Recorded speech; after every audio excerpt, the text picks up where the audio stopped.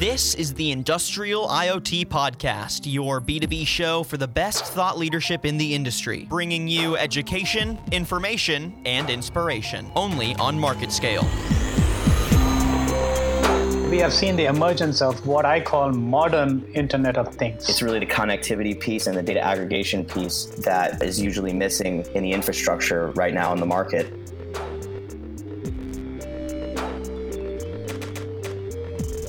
Welcome to Market Scale Industrial IoT. I'm your host, Sean Heath. We live in a world of ever-increasing information. Data is being generated at a colossal scale every moment of every day, whether we're awake or asleep. All that data's got to go somewhere, and all that data also has a purpose. Probably one of the most critical factors of any piece of data is being able to protect it and preserve it. And that is something that my guest on the podcast today does with a passion. I, of course, am talking about Lane Leach, Senior Systems Engineer for Pinnacle Business Systems. Lane, how are you today? Hey, good. Thanks, Sean. Thanks for having me. It's a pleasure to have you on. I want to jump right into this. Can we start off talking about what you deal with on a daily basis in the physical reality of this digital data? Sure. What I do on a daily basis is assist our Pinnacle customers with where they put their data and how they back it up. We'll implement solutions for customers where we may be moving their data to a more secure location, or we may be doing a technology refresh on updated systems and migrating that data from the old to the new. And then finally, we may be helping them decide how to best back that up and preserve it should they find themselves in a worst case scenario where they actually have to recover their data. Do we still have to remind people to back up their system critical information? Some we do.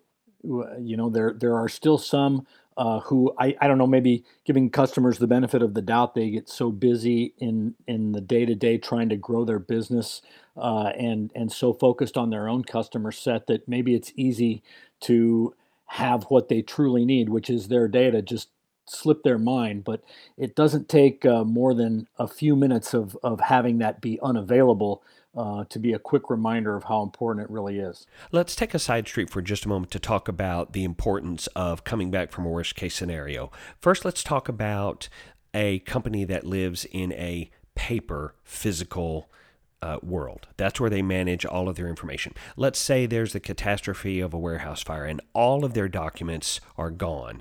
The odds are that they have employees that have institutional memory. So granted, it'll be a grind, but they'll be able to rebuild. They'll be able to get functional relatively quickly. Now let's fast forward to a digital company. They lose everything in whatever the cause is, whatever the catastrophe is, whether it's a system center lightning strike or a flood or some weird ransomware, whatever situation that has literally paralyzed them. There's not a paper document to be found. It seems like if you have backed that up, then easy to get back online. But if you haven't, you might be dead in the water. Yeah, I mean, it could cripple your business to the point where you may have to go out of business. And, you know, that's not a thought that anybody really likes to spend a lot of time, thinking a lot about. There's different levels of protection that, companies can ascribe to or try to, move towards.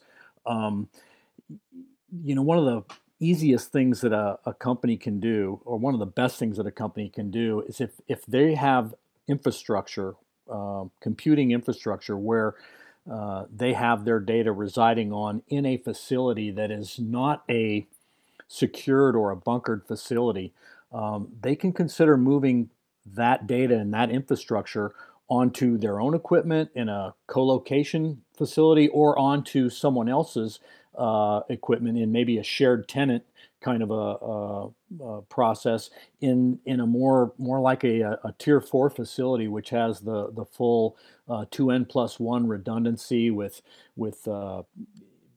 backup generators and batteries that cover that brief period between the time when electrical power is lost and the generators come online. The batteries span that moment so that that equipment just never loses power. That equipment resides in a facility that's reinforced with walls that can withstand 200-mile-an-hour winds and fire protection systems and all of these fully redundant systems and infrastructure where you have your data reside there, and it's a much safer environment. Helps you sleep better at night knowing that you have those additional degrees of protection managing your data. Now, I know most of us had grandfathers that believed in the concept of hope for the best, prepare for the worst. I'm generally an optimistic guy, so I like to think about best case scenarios. So let's go ahead and turn this podcast positive. Give me an example of proof of concept, best case scenario, and why the backup was the hero of the story. A real world example, I happened to be actually at a customer facility in one of our southern territories. It was a hospital, a large regional hospital, and I was there that day to expand the capacity of their backup systems.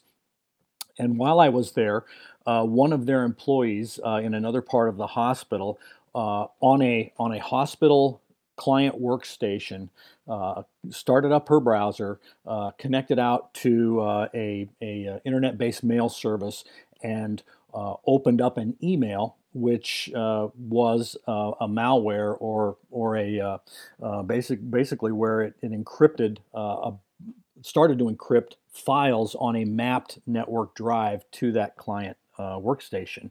And this customer had monitoring software which detected this happening, but still within about 30 seconds before it could actually shut down and lock down that process, there were several thousand files that had been encrypted.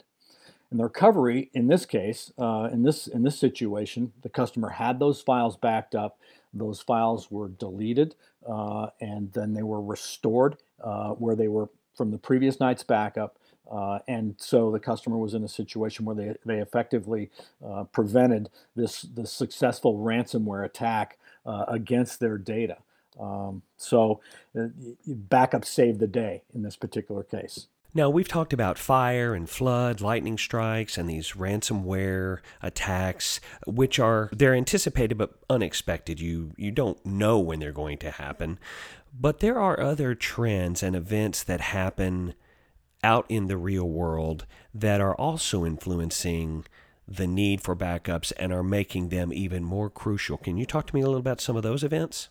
Well, sure. I wish that people could kind of take a perspective every once in a while, and again, wanting to remain positive and be a glass half full kind of a person. But every once in a while, imagine yourself at the scene of the accident. Imagine yourself in that situation where you are asking yourself, what would I have done differently to prevent myself from getting here? Just this month in October, I think there are close to 50 some counties in the state of California. Between October 9th and 12th, the Pacific Gas and Electric, PG&E, because of anticipated winds and wildfires, announced that they were going to have scheduled brownouts in 38 of those California counties, affecting up to 738,000 of their customers, up to 2 million people. And again, October 23rd through the 25th, 200,000 customers in 16 counties. And again, just this past weekend, even more recently, because of fires, you have the major electrical utility provider making a proactive decision in their case to have power outages. Well, imagine your business being in one of those impacted and affected counties and not having power for several days. Where is your data? Now think about, where is your data when you're going to be without power for several days? Is that something your business can withstand? Is that something that you can ask your employees to endure? Or should you proactively look and say, hey, maybe I should move my data, my equipment inside one of these tier 4 facilities with the 2N+1 full redundancy? So you would know in advance that this thing's coming. Right, sure you would. And so then the question becomes, can I adjust my business schedules? Can I adjust my cycles? Can I adjust my payments? Can I adjust my receivables? How's that going to affect my business financially? How's that going to affect my employees and their families? All those questions come into effect even in a scheduled outage. What changes in habits would you like to see? If you could apply a standard list of behaviors, what are a couple of things you would put right at the top of that list if you could be boss for a day? Let's consider the data as the most important. Still, even now, I encounter folks who are more concerned about the equipment than they are with the data, thinking if I have the right equipment, that will solve the majority of my problems. And in many cases, it will solve some of the problems, but the real issue is the data and not being able to live without it. So if we approach high availability and business continuity from a perspective of the data and not the equipment, let's start there.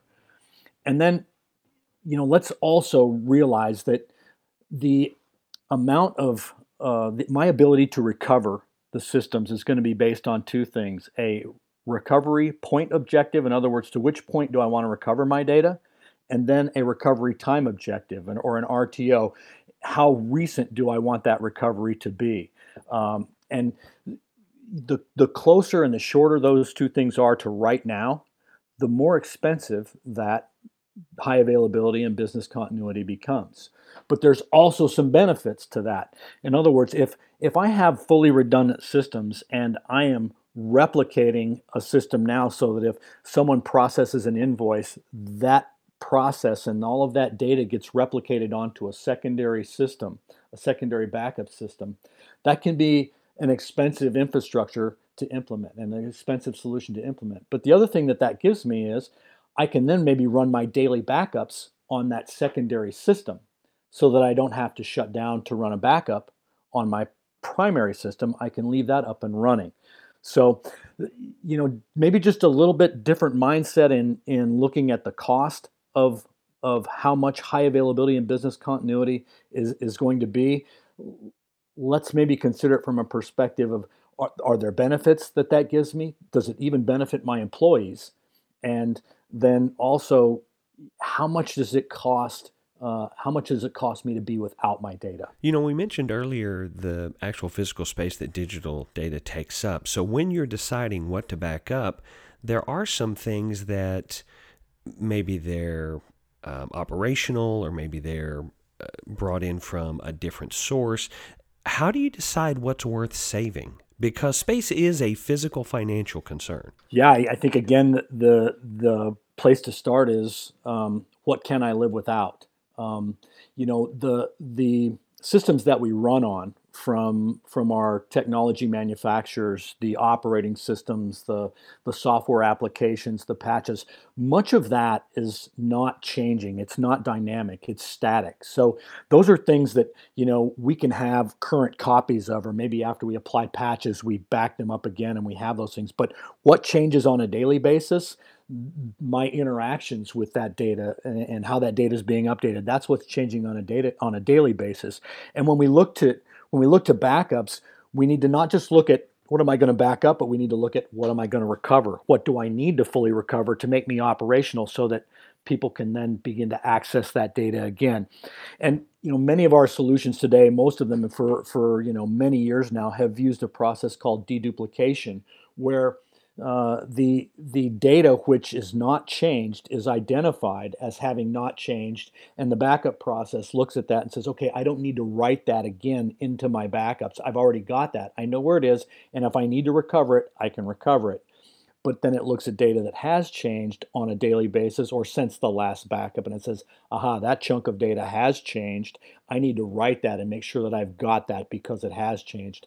And that whole deduplication process is critical to making sure that backups process effectively and efficiently and take advantage of some of those savings, because it is, disk is expensive. Having that capacity is expensive. So one interesting thing about this challenge is that you literally have to be living in 2 points on the same timeline. You have to be thinking ahead to what you want to be able to do in the future if this event happens, And then you also have to be thinking back to all the data and work you did previously that you want to bring with you to that new point in the future.